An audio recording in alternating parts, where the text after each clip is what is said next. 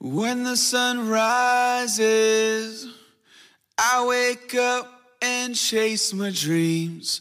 I won't regret when the sun sets, 'cause I live my life like I'm a beast. What up? You're listening to the Lifestyle Practice Podcast. Hey everybody, welcome to the Lifestyle Practice Podcast. I'm Steve Vandegraff. I'll be your host today. It is good to be back on with you. I hope that everybody is off to a great start to the new year. This podcast will be coming out towards the end of January, and that is usually the time when people start abandoning their New Year's resolutions and giving up on all their great new goals. And I just can't let that happen to you all. So I wanted to talk with you today and take a few of your precious minutes to share what I believe is a profound way to help you better improve and change. I've been thinking of this recently as I've been reading the book Atomic Habits, written by James Clear, which teaches techniques on how to break old habits and build new ones. This is the tip, okay?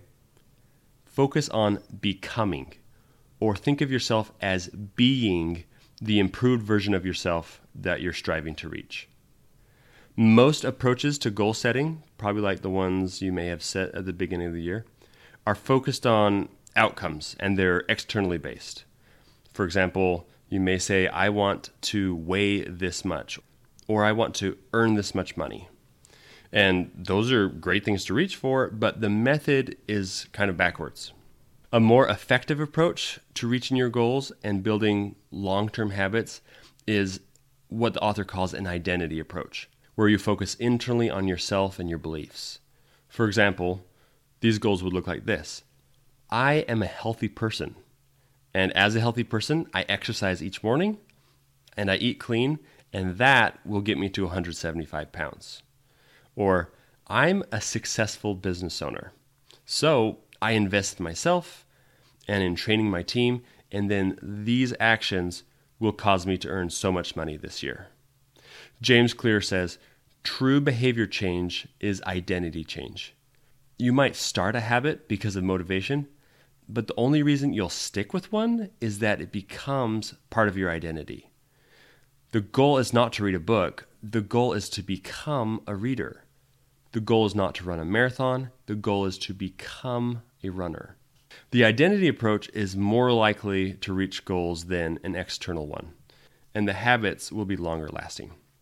I know everybody, we talk a lot about mindset on this podcast, but don't roll your eyes.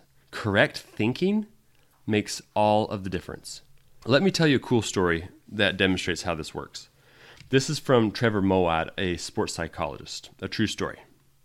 Okay, so in the 1980s, there was a junior in high school who was flunking out of school.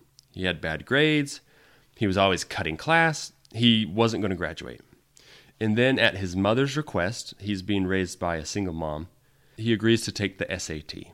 So the SAT, it's a 1,600-point test, half of it being mathematical and half of it being verbal. It's, most of you may have taken it. It's a pretty hard test, and the average is a little over 1,000.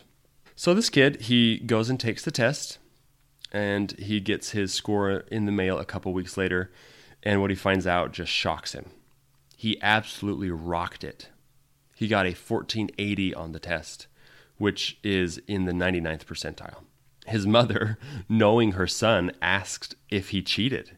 He says he was actually going to try, but with the Scantrons and how everything was all set up, he couldn't, so he just ended up taking the test instead.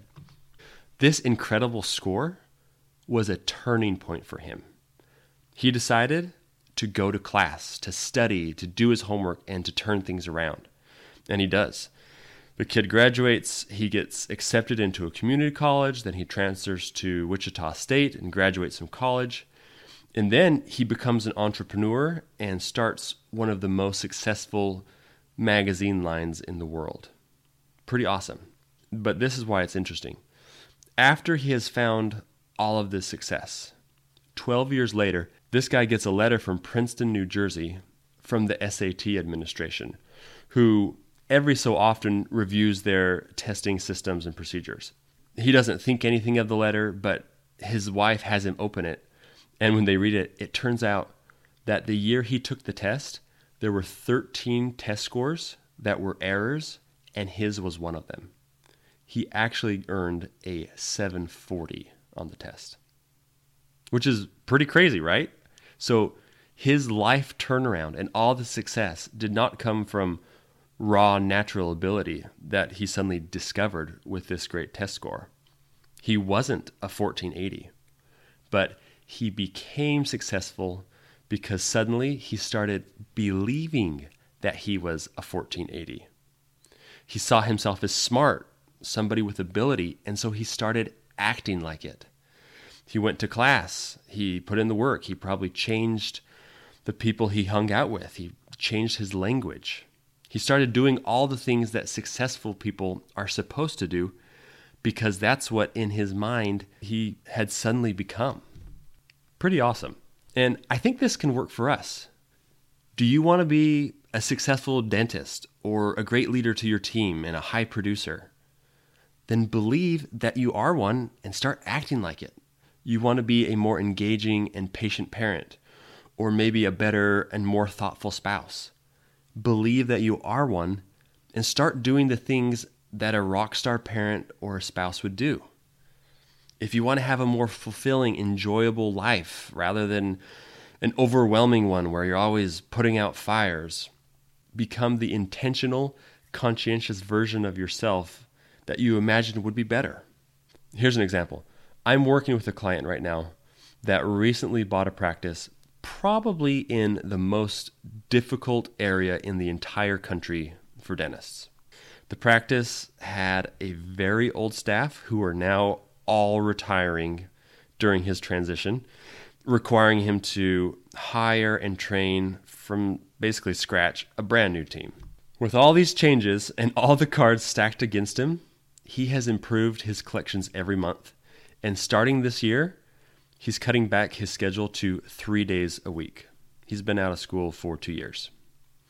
How is he doing this? In our recent call, I love this. He called himself a TLP dentist, which I love to hear. He believes that's what he is, so he's making the moves to make it all a reality. Conversely, on the other side of the coin, if you believe you are something negative, then you will have negative actions flow from that mindset. You'll develop negative and harmful habits. I remember my first year and a half or so out of school and into ownership, I had some ideas fixed in my head that were negative, and they really held me back. I thought of myself as an insurance dentist, just locked in by these low-fee insurances, and I just had lots of no-show patients that didn't have any money, and they wouldn't accept ideal treatment. And because of this scarcity, I couldn't really afford to reinvest in my practice or buy real estate. I know there's a lot of dentists that hold those same self-limiting beliefs in their heads, and their thoughts become self-fulfilling. That which we imagine for us becomes truth. In my case, I identified myself that way for a while, and because of it, I didn't present comprehensive, high-value treatment as often or as convincingly as I should have. Most patients, they fulfilled my low expectations of them. I waited too long to upgrade my practice and get into real estate. I really could have done better in that first period. But similar to that story I shared a minute ago, our past, it does not have to be predictive of our future in any way. With time, I better train my mind to think differently. I see myself now as a successful dentist and a producer. My practice, I think it's a special one, and I have really good patients. That's what I think and what I believe.